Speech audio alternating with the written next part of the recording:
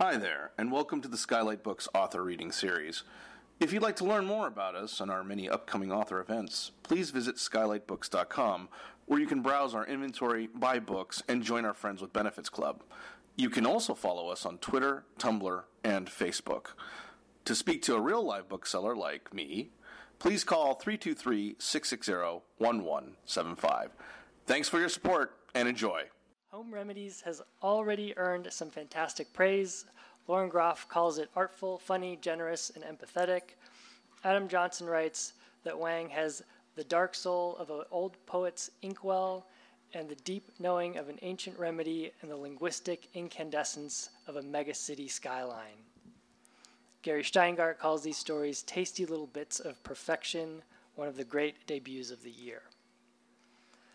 Xian Juliana Wang's long list of literary awards and honors include fellowships at MacDowell, Yaddo, and Breadloaf, as well as a Pushcart Prize. In her 20s, Juliana lived in Beijing and worked as a Chinese English translator and fixer during the 2008 Olympics, an experience that informed and inspired many of these stories. She recently moved out of a 270-square-foot apartment in Chinatown, Manhattan, and is now back in California, where she teaches at UCLA. Justin Torres has published short fiction in The New Yorker, Harper's, Granta, Tin House, The Washington Post, and other publications, as well as nonfiction pieces in publications like The Guardian and The Advocate. Justin's novel, We the Animals, has been translated into 15 languages and was recently adapted into a film. It premiered at the Sundance Film Festival and was nominated for 5 Independent Spirit Awards.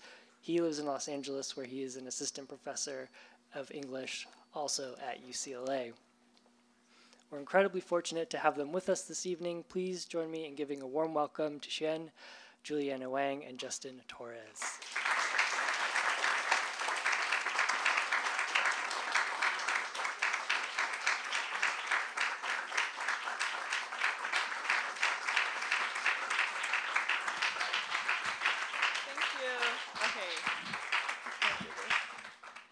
Thank you. This is amazing. I've been looking forward to this my whole life. I love this bookstore. Thank you, Dylan, for that introduction. This was the first place I drove to when I got a car, this bookstore. And I used to come here and touch all the books. And when I moved back from New York, I just tried to move closer to this bookstore so I can come and touch books regularly and listen to conversations like this. It's like such an honor, and so many people in my life is here. My parents, who are videotaping, and then my husband, who made those really well constructed totes, and my professors like David Roman, and at USC, that was just the best education I got as a writer. T.C. Boyle, Amy Bender, Carol Muskie-Dukes, they were so instrumental to everything I have, and they used to take us to readings here. So I'm so honored to be here with my students who were born in 1998. Stare at them. And so I feel like I just want to, I can see the whole trajectory of my 20s in this book, which looks like this.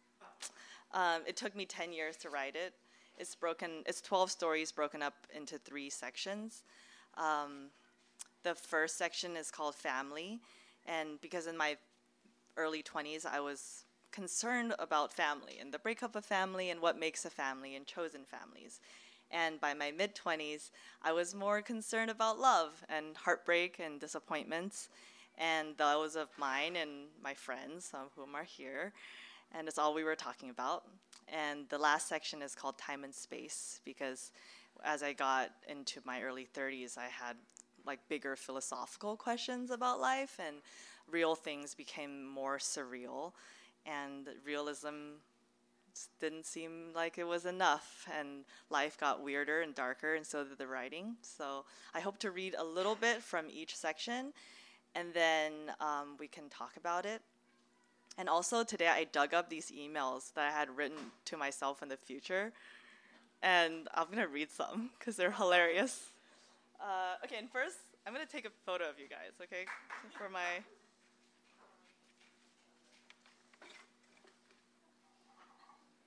Okay, smile. Okay. Thank you. So, the first story, as this comes from the family section. I wrote this story after I had been living in Beijing for 2 years, working as a translator. It also was a period of my life where I regularly woke up at 4 in the afternoon, and I was totally okay with it. So infer from that what you will. It's called Days of Being Mild. We are what the people called 北漂, a term coined to describe the 20-somethings who drift aimlessly to the northern capital, a phenomenal tumble of new faces to Beijing. We are the generation who awoke to consciousness, listening to rock and roll, who fed ourselves milk, McDonald's, and box sets of Friends. We are not our parents with their loveless marriages and party-assigned jobs, and we are out to prove it. We come with uncertain dreams, but our goal is to burn white hot, to prove that the Chinese too can be decadent and reckless. We're not good at math or saving money, but we are very good at being young. We're like May 4th era superstars, only now we have MacBooks. We've read Kerouac in translation. We are marginally employed and falling behind on our filial piety payments, but we are cool, and who is going to tell us otherwise? 5 of us live in a reconverted pencil factory outside of the 4th Ring, smack in the middle of 798 Art District. We call our place the Fish Tank, and it covers 400 meters of brick and semi-exposed wall insulation. Before it became our home, it used to function as the women's showers for the factory workers. As a result, it is cheap and it is damp. The real Beijing, with its post-Olympic skyscrapers and miles of shopping malls, rests comfortably in the distance, where we can glance fondly at the glow of lights while eating chor. I'm just gonna skip around. Tonight, we all go clubbing in Saint-Litour at a place called Fiona. A once famous French architect purportedly designed it in an hour. Every piece of furniture is unique, and as a result, it looks like a junkyard. Rainbow, an old acquaintance who runs a foreign modeling agency, is throwing a birthday party for herself. Can you believe I'm turning 29 again, she says, as a greeting while she ushers us into her private room. She kisses everyone on the mouth and presses tiny pills into our hands. Oh, to be young and charming. I can't think of anything more fabulous, she says in her signature mixture of Chinese and English as she drapes her arm around a new model boyfriend. His name is Kenny, or Benny, and he looks like a skinny Hugh Jackman. He is obviously a homosexual, but that's just not something Rainbow has to accept. The DJ spins Funky House, and the springboard dance floor floods with sweaty people who pant and paw at each other. Old businessmen drool at foreign girlfriends who lift up their skirts on elevated cages. Rainbow buys the drinks and toasts herself into oblivion. I can't find Gangzi or Benji, so I try striking up a conversation with the skinny Hugh Jackman. He asked me to teach him Chinese, so I start by pointing to the items on the table. This is a bowl, I say. A bowl, he says, with a shit-eating grin on his face. Shot glass, I push it across the table towards him. Shout plays, he slurs, laughing. Oh yeah, shout plays. It's a good thing he's handsome, I think. I want to leave, but I'm too high to wander to look for my friends. I stick by the bar for a bit, and I talk to the attractive waitresses who swear they've met me before in another city, in another life, and I am sad that they have nothing to say to me but lies. Beijing is a city that is alive and growing. At any given moment, people are feasting on the streets, studying for exams, singing ballads in KTVs. Somewhere, a woman with a modest salary is buying 10,000 yuan pants from Chloe to prove her worth. Even though I couldn't cut it at the Beijing Film Academy, I knew the city itself was for me. The dinosaur bones found underneath shopping malls, the peony gardens, the enclaves of art, these things were all exhilarating. I walked through new commercial complexes constructed at Guomao, which look at once like big awkward gangsters gawking at one another, as if hesitant to offer each other cigarettes. And I think, I belong here. Tonight, somehow, I end up crawling out of a cab to throw up by the side of the freeway. Traffic swirls around me, even though the morning light's not even fully up. Then, out of the blue, my friends Sarah and Benji appear, apparently because they happened to see my big head projectile vomiting as their cab was passing. They pat me on the back, and we eat hot pot on the side of the road from an old Xinjiang lady. I'm so happy to be with them. It is at this moment I realize that what's going on is already slipping away, and while the cool air blows against my damp face in the taxi home, I can't help but miss it all already. Okay, I'll stop there for that one. Thank you.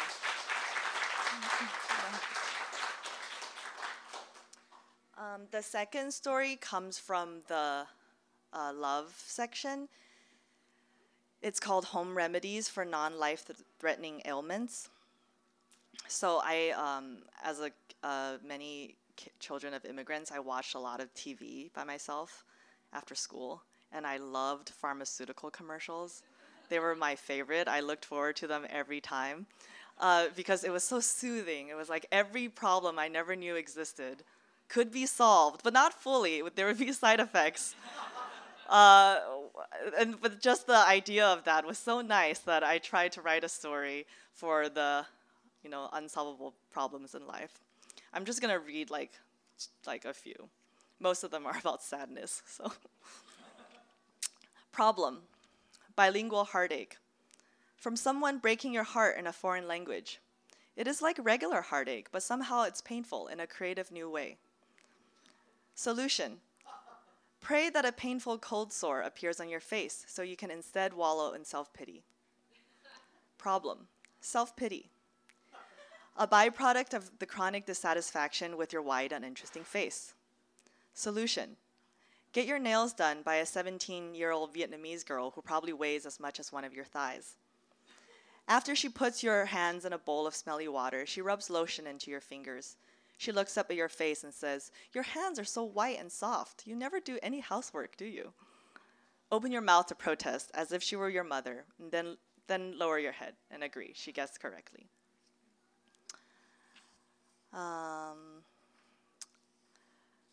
Sadness, general sadness, problem, sadness, general sadness about the futility of life. Drink. I'll just stop there. You guys could read that one if you would like. Thank you. So the last story, I have been reading. I've been reading a lot on the road this week, and I've been reading the same stories. And this time I wanted to try something different. So the last story in the collection is called The Art of Straying Off Course. Basically, I am married to an architect, and as a result, he has filled my head with garbage. Not garbage, but architectural terminology. And so I needed to do something with all of these terms.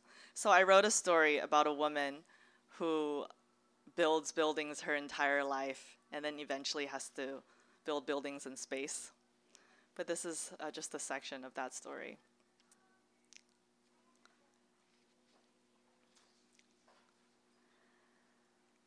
Time slowed down to the slowest seconds. I stood in the room of my first steps, my first words, but the distance grew in oblique directions. I sat down on the bed and shrugged off my coat and watched my right hand holding my left hand, turning around some invisible orb as if to wash the time away. The kite shop had become a restaurant after the park became a road. Before me, there was my mother and my mother's mother and hers before that. All these empty rooms filled with their voices, their wants and dreams, their hair falling everywhere. Strangers who looked like me walked by and threw their ragged shadows against newly erected walls, changing the landscape day after day. Concrete and stone held my remembered paths in place, but with the rise and fall of the sun and moon, the beginning moved farther away still. This was all that's left. A gloriously crooked tree once home to birds, named after a river that no longer flowed here. The birds were meant to fly. always and far away. In the future, my daughter and I will vacation in space. My daughters are elegant as wet swans, so tall they stoop slightly when they bend down to embrace me. Maybe Nadia will be a textile designer by then. Alina, a screenwriter for as long as she can withstand the blows. I avoid their melancholy eyes. I want so much for both of them to live carefree lives, but I tell them everything, and maybe everything is too much. It's a long drive to the hotel, the one on the very edge of the earth, the last stop to rest before we go interstellar, the last place we've never been. In the car, we wrap ourselves in woolen blankets to keep warm. I reach over and check Nadia's cheek. I look at Alina asleep in the back seat, her hands clasped like a little girl's. "Are you leaving or returning?" asked the young attendant behind glass. I point one finger to the direction ahead, and he waves us through. The road leads us to a brutal glass-fronted facade, steel balconies cantilevering through clouds. There are no shadows in space, only the most perfect lines. Travertine steps, the height of sycamores, unveil marble arches and colonnades. The columns surround a formal pool to reflect a dome. It is then that I feel the recognition run through my body. I've seen this place before. The hotel, the shuttle to space. Have I been here too? Behind me, through the window, all the places I'm trying to leave behind.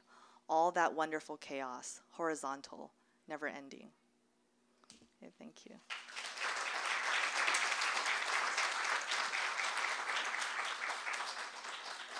Okay, and now I'm going to embarrass myself and read emails that I wrote to myself. Because I don't, like in our family, we like to be humble. And I don't want you guys to think that I feel really like all good or anything. So you can see what all I've been through. So this was an email. So there's an app called Future Me, and basically it post-dates your emails to the future. You set it to however long you want to send it to. This one was sent to myself in 2016. I wrote it in December 2nd, 2005. It says, "Dear Future Me, are you a writer?" I could tell that. I can reply to that email now, but it took even longer than 10 years. This one was written on my birthday in 2010. I sent it 2 years in the future. Dear Future Me, it's 2 a.m. and you're a newly minted 25-year-old, and you can't fall asleep.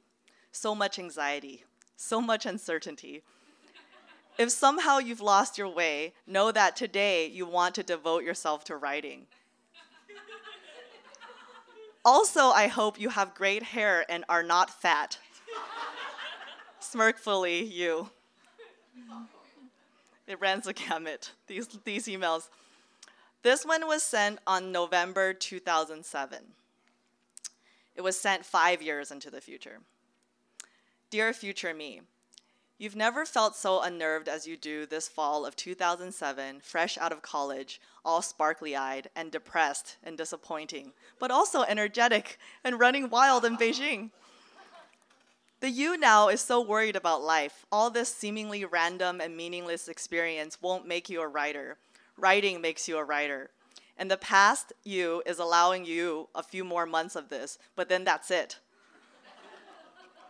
Wake up. With so much love and hope, you.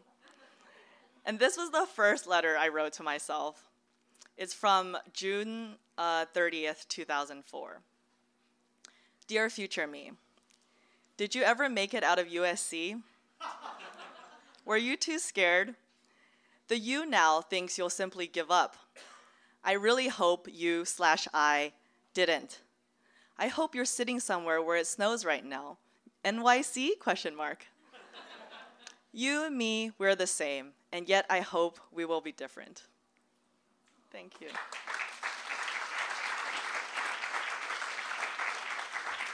And Justin is, I've been looking up to Justin for like the all 8 years I've known him, so this is a huge honor. Okay, don't want to be weird or anything. Hi, guys. Yeah, let's clap. Let's clap. So, I'm kind of still in the headspace of your future me emails. I wasn't expecting that. That was wow. You're so nice to yourself. It's so beautiful. Those are like anxiety letters, right? They're just like. But they're so kind. I was really impressed. Oh, thanks. Anyway, I love this book. Julia and I were at Stanford together for 2 years, kind of after we did our MFAs, and we fell in love, and she cooked a lot for me and gave me lots of alcohol, and we bonded and bitched about everything, and I loved you, and then of course you're always a little bit nervous to read the book, you know? Yeah. And I loved it. I mean, it's honestly you. fantastic and remarkable, and you guys should run and purchase a copy as soon as we're done here. And what I loved about it is that it is the range is just incredible. I mean, it goes from, it just kind of covers our globalized world in this amazing way, and your access to characters who are recent Chinese immigrants of the lower class who've just arrived, to the super rich Chinese millennials who are living in Beijing and who are mainlanders, to people who are traveling back and forth and traversing that distance and trying to cover that gap. It's incredible. I mean, it's you have incredible access. So I want to talk to you a little bit about how the book came to be. And I thought that maybe we would start by talking about language, because it seems like one of the things that kind of unites the pieces. Yeah. Well, I think I've just always, when I was young, I moved to the States when I was 7, and I learned to read 1 year later. And I remember, like many of us, I found so much solace in books. When I went to school, I realized I didn't know how to pronounce anything. Whenever we read out loud, everything would be wrong. I had no idea. I knew what the words meant, but I didn't know how to say them. And I think in the beginning, that started to make me very aware of language. There's like a cadence to sentences. I like to break down words to figure out what they mean. And I think in the same way, Chinese was my mother tongue, but I forgot it, most of it. And I had to basically relearn it when I lived in China in my early 20s. And there was also it was a part of my brain that wasn't used to being spoken to, was being like totally alive. And I loved finding out why things meant the way what they meant. So even in my writing now, I like to translate back and forth. If I have a boring description in English, I'll translate into Chinese and then translate it back. And it's usually more interesting because the logic of the language works differently. And I think in the same way, having this language gave me access to worlds, to culture, to people that I would otherwise not have access to. And I think it benefited me that I don't stand out. I don't stand out in any way visually. I feel like I'm like a blob that blends in. So I think living in Beijing. Definitely not a blob. You're like a fashionista. You're like straight up leather jacket over the shoulders. Yeah. And I just feel like I was like a spy. I got to live this life that I felt like I left behind, this parallel life that I would have had I not left China. And I think it gave me a lot of empathy towards people that I feel like are very othered in American culture and American literature written in English. You can read 10 op-eds about the young Chinese, but you never get to feel them. You never get to know what aches from them or why they do the things they do, what their parents are like, what they want. And I felt like I just needed to write these stories. So, and also I feel like being a Chinese person has changed. I'm so much like I feel very much like a global person in the world, and not maybe representing a group of people at all. Yeah. So when you went to China, did you go and were you thinking, like, you're there in your 20s and you're hanging out and you're meeting people, are you thinking I'm going to write about you? Are you collecting stories? I think that was why I wrote myself that email, because I obviously was not. I went to Beijing. It was actually really interesting because I wanted to go to get my MFA as an undergrad, and I was prepared to go. And then I went to Amy Bender's office hour, and I asked her to write me a recommendation, and she said no. She said, come back in 2 years after you've done something with your life, and then you'll have something to write about. And I was devastated. I went back to my mom. I cried. I was like, no, like my plans. But it was the best thing that could have ever happened to me, because I came to my MFA program just like filled with stories. There was no week where I didn't have a new idea to write about something, to write about a situation or a person, or make up a narrative. And the most interesting part of the story is Amy. I just saw Amy like a month ago, and she has no recollection of this whatsoever. She still to this day says I made it up. So I don't know what that means. Amazing. Okay, I want to ask you about some specific stories. Amazingly, I had like excerpts that I was going to make you read, and you read most of them. Oh wow! Yeah, Really? yeah, which kind of ruins my plan. But I also felt it was kind of serendipitous. But I think that there is one that you didn't read, and it's from the story White Tiger of the West. And in that story, somebody comes from China to kind of perform this magic ritual and try and convince these people of their kind of spiritual practice. And they're in this moment of the story, they're eating a glass cup to kind of demonstrate the power of their belief.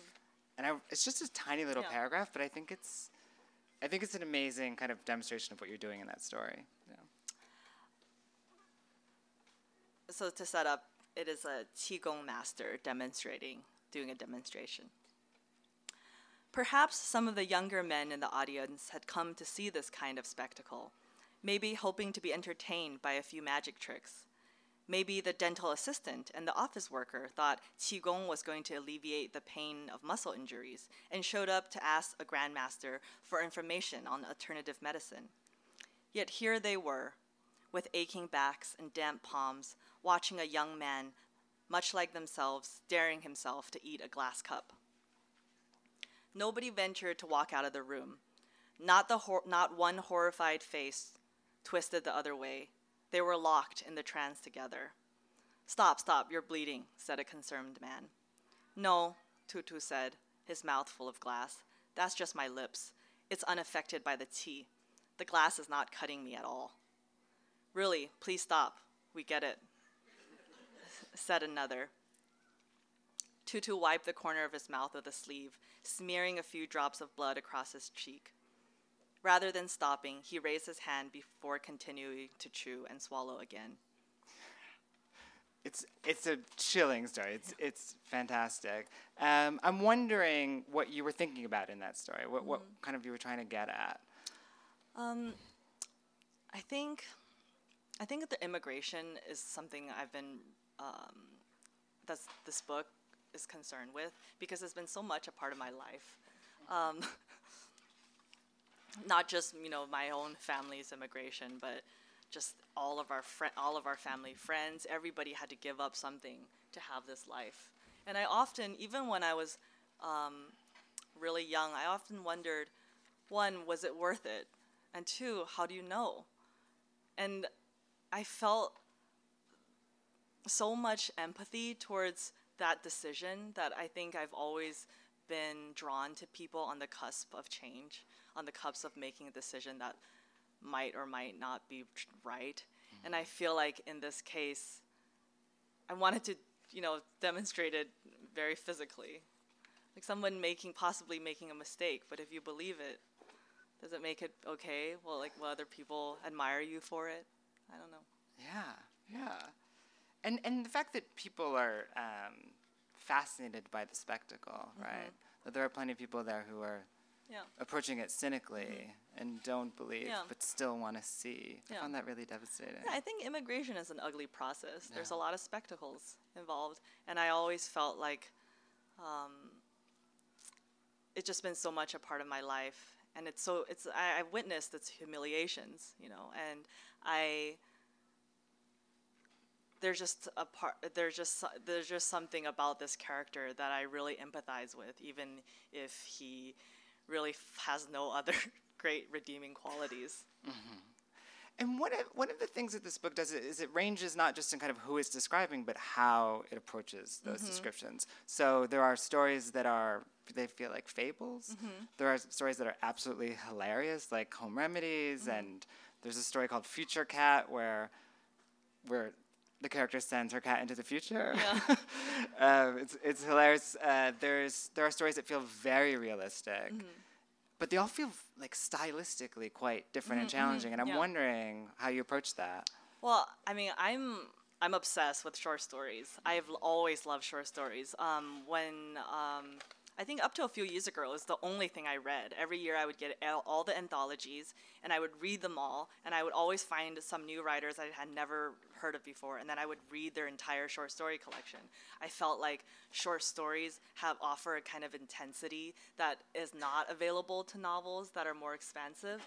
There's something there, there's the opportunity for nested stories, for parallels, for playing with form and hybrid forms, and there was a part of me that thought, because I'm contractually obligated to write my next book, not short stories, that I can't do another one. I felt like this is my shot. I'm going to do it all in this book, everything I want to do. And I tried not to have a single story. I tried not to have two similar stories. Yeah. In the editing process, 4 stories. There were 14 stories, and I took 2 out because I felt like if I could do one of them better than the other one, then I didn't need the other one. Yeah. And so, yeah, I feel like that's something that I did on purpose. I wanted to show everything I knew about this form, and I wanted to really play with it, just in case I never get to write another short story collection again. I'm going to turn it over, and you guys can ask questions shortly, but before we do, you didn't read my favorite section from that Home Remedies story, which I think is absolutely hilarious. So I wanted to make you read that one, if you don't find it too. It's the solution for fag hag fever. Okay. Problem. Fag hag fever. Puking outside of a gay club after too many tequila shots while your gay best friend rubs your now whale-sized back mechanically as if you were washing a minivan. In your drunken rampage, you ask him, if you two were the last people on Earth, would he consider a domestic partnership? Solution. Join a gym and torture yourself. Once you become skinny again, you can puke outside of regular clubs. Thank you. I want to commend you for how queer this book is. I love that. There's my favorite story in here is the first story I ever read of yours, which is about 2 synchronized swimmers who are hopefuls for the Beijing Olympics, and they are like they're about to make it, and they're on the cusp of being chosen by China to be the Olympic swimmers, and their faces on TV, and one of them kind of has a crush on the other one. I won't say more about what happens, but. How'd that story come to you? That story is that story came to me in a really roundabout way. I was working for journalists during the Olympics, so most of the time they just needed me to take them to Peking duck restaurants. It wasn't that cutting edge journalism, but. I was following a reporter for the Chicago Tribune all day, and we were doing like water sports, and we were interviewing the American rowing team. So obviously he did not need me. It was just we were interviewing guys who went to Yale who play the tuba, And while I was waiting for him to conduct this interview, I was just sitting there watching these televisions of other sports going on, and there was a silent interview with these 2 little boys. They were synchronized swimmers, and it was just the way I couldn't even hear what they were saying. It was just the way one of them was looking at the other one, their body language. I knew there was a love story there, and I knew there was something I knew there was some hurt there, and there was it was such a rich place to explore. And even though it took me many years to write that story, and in the interim, I did a lot of research into like sports culture and queer sports culture. I went on a diving board and looked down, and I interviewed other competitive athletes, teammates, tried to figure out what the dynamic was. But I think in the end, what comes out from that story is the love story. And even though I've never been a competitive synchronized diver, I do know what it's like to love somebody who doesn't love you back, and how that, and how you want to ruin their life. And I think when that and that part of the story comes from me. And I think, in a sense, all of the stories in this collection, there's some emotional truth for it about each story for me. And I always try to, because I wrote it during such a long period of time, no story could exist in the way that I first wrote it, including that one. And, when I read, if you read a piece of writing you wrote 6 years ago, some of it is going to seem really immature and you're like, I can't believe I did this.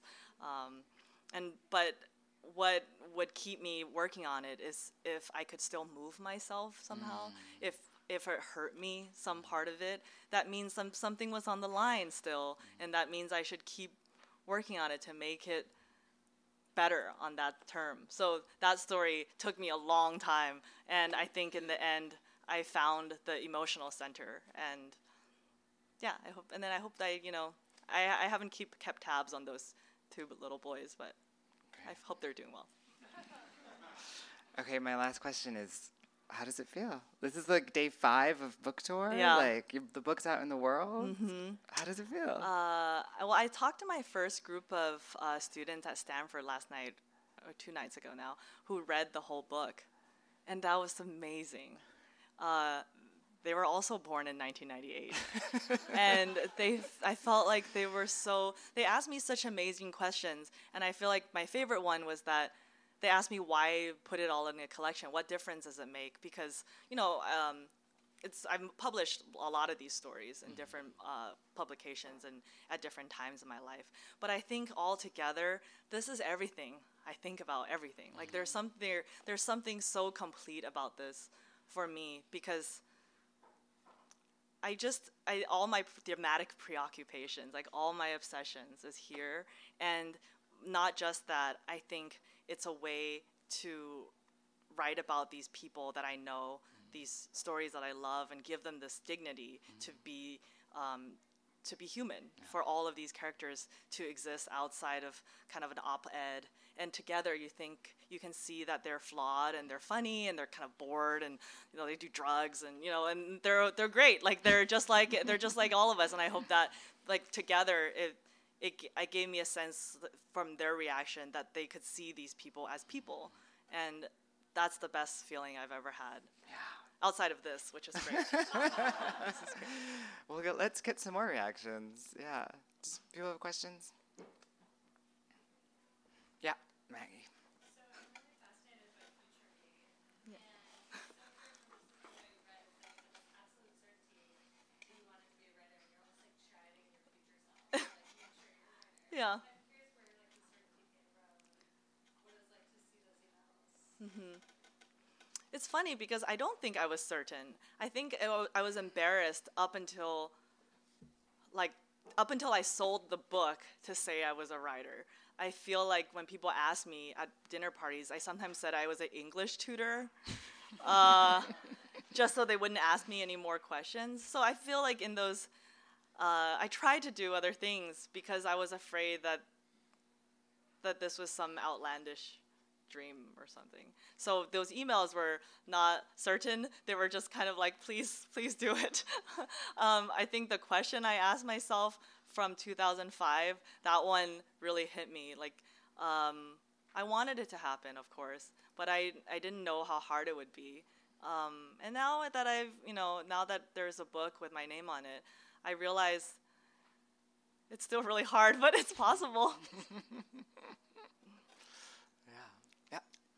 Which story were you most afraid to include? most afraid to include. I wrote a story called For or Die to the Max, and it's like it's a story about these rich teenagers who there's a they kind of beat up. There's a violent act and prison. And a lot of lying. And I felt like I approached that story with the coldness of Bret Easton Ellis. Like growing up, I was a fan of Bret Easton Ellis. I think I've read most of his books, and I never felt like I felt like these characters were perfect for that tone. But when I wrote it and tried to submit it, that the reaction was very polarizing. People were very angry at me for writing that story, like as if I were offending them by portraying these people that have never been portrayed before in this light. But in the end, I kept it the way I wanted to keep it, because I think the book, that's why it's part of the book. There's enough voices in here to know that this is not every voice, but I think this is a true voice, and it deserves to be part of it, the conversation. Yeah, it's a totally chilling story about kind of affluenza and these people who just have too much and have lost their morality. Yeah. Yeah. Yeah. Thank you. So happy for you and so proud of you. Thank you.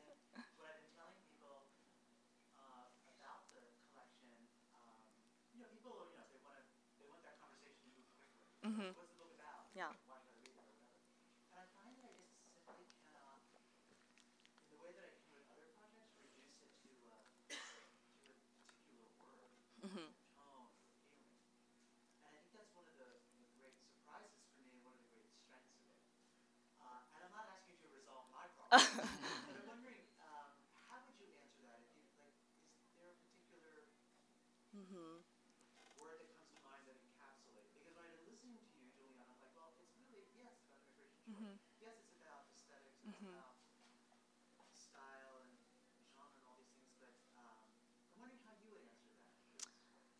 I've been trying to answer this question for like the last 6 months. I thought I would reduce it down to one objective sentence, one academic sentence, and one narrative sentence.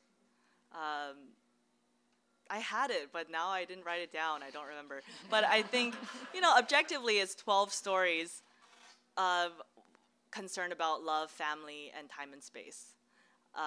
Academically, maybe I think these stories occupy a space in a contemporary American literature after Yi-En Lee and after Yi-En Lee and after Ha-Jin, about a group of about people who haven't been represented. And narratively, it is about. I think narratively, I do care about us having a sense of conclusion for all of these stories. So I think it's narratively 12 journeys of people with problems. I don't know.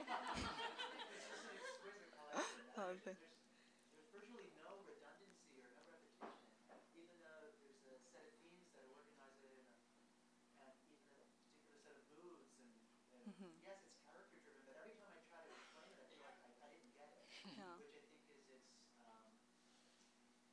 its achievement. I'm just so happy for you. Thank you.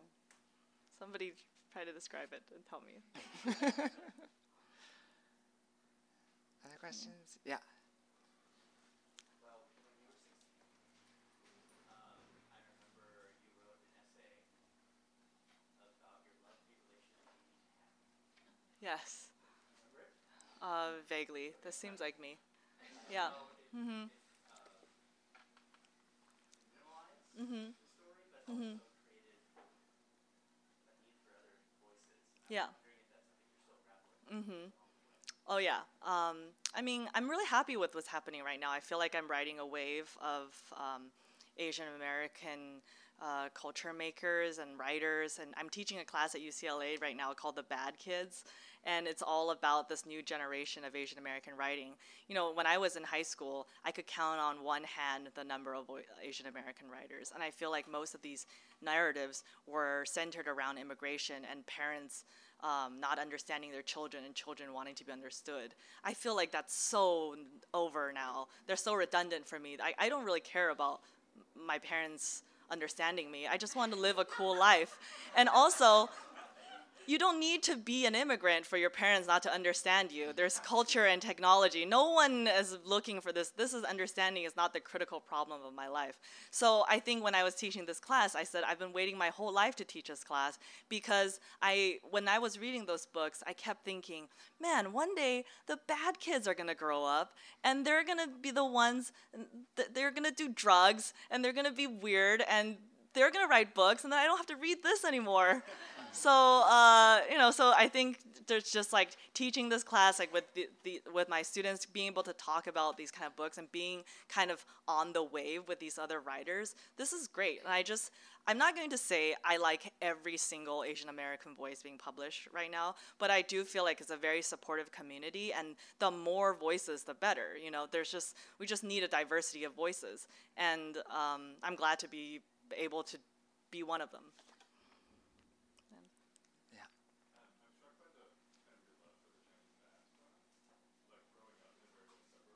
Mm-hmm.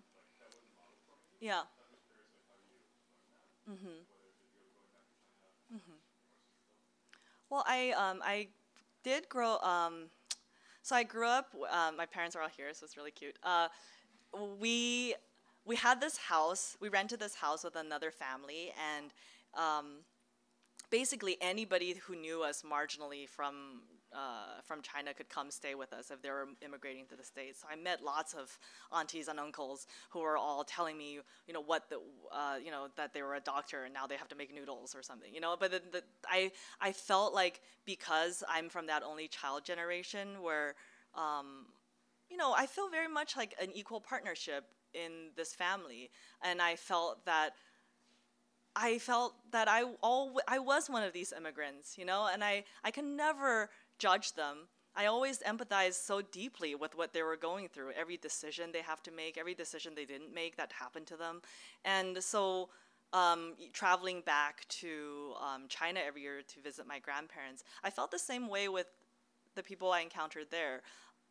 I don't know if it's because of my close relationship with my family or just like the kind of person that I am, but I think it's maybe this is the big project of my life, to just ask people questions and try to understand what they do, and then and there's no way to judge them. There's only ways to kind of make them more real, and that's maybe the best part about writing and the best part of my life. Ryan? Hi, Ryan.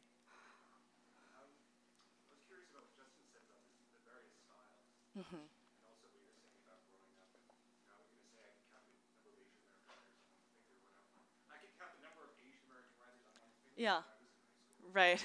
Yeah, it's growing. And you're using these different styles. But maybe this happens more with poets. Mm-hmm. Still some kind of identity issue in the fact that you're kind of using other voices. This is what we do, is we learn how to write. Mm-hmm. And also, if you're using so many different styles in this short story collection, this might be a separate question, but how do you keep it together? Like, how does it actually stay together? I think, to keep it together, I think the themes are what I'm using to keep it together, and in the way that the sections are broken down. I feel like people can pick what they're interested in at that moment and read a story about that. I don't know, in terms of writing about different people that maybe somebody that I'm not directly a qigong master writing about a qigong master. I think that's just the work of fiction, right? It is just the practice of radical empathy, of like putting on someone else's life and seeing how it works.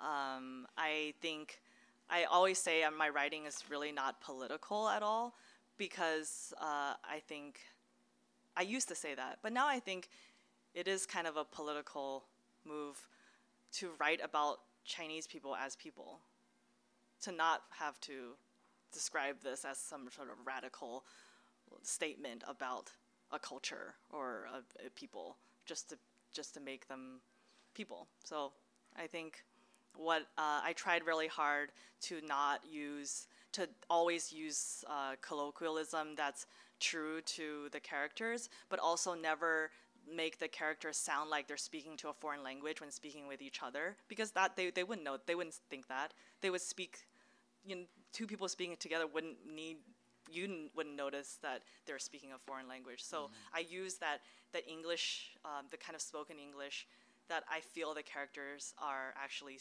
speaking with the same kind of spontaneity and the same humor that they would speak in English. It's just that now you're privy to this conversation where you otherwise would not have known. I think maybe we have time for one more. Oh, somebody's pointing at somebody else. Hi. What's a Qigong master? Well, yeah, I don't know. It's like Qigong is a spiritual, a Chinese spirit. My parents are.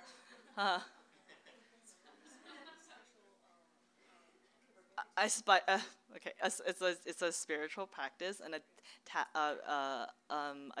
master, a grandmaster, would have supernatural capabilities, and you would follow him in his practice.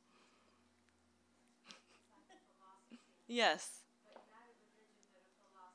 Yes. Yeah, Diana.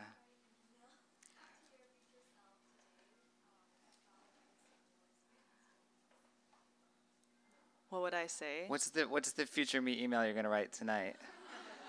To what age in the future? Oh man. I don't know. I have to think about that one. I wasn't planning to. Now you're just putting me on the spot. I have to do it, in the darkness of my own room. Yeah. I don't want to. I don't want to translate them into Chinese. I feel like if I were to write in Chinese, I would write a different book. I remember Yan Li was the first one that said that, and I was in Beijing at a book, like a book festival, and I was like, oh, how dare you? I don't understand why you would think that. And now I totally understand. I think Chinese language has its own capabilities, its own characteristics, and there's such succinctness in it. I'm not a great reader, but when I do read, I think, the way that certain phrases mean different things, and just that language has its own power, and these stories live in English. And also, I'm really happy that my parents don't get to read it. It's a great gift that you guys have given me. I feel like I can be completely free and honest, and I hope it's never translated into Chinese. Wonderful. Let's have another round of applause. Thank you so much for coming, guys. Is that good? That's great, yeah. And I'm sure that Juliana's going to want to sign books, and we're going to have a cake with a book on it. The good book-shaped cake. Cake and wine. Yeah, and wine. Tote bags. Yeah. Great. And so stick around. I'll sign books. You can eat cake. So many good things. And cherries, my mom said. Thank you so much. Thanks.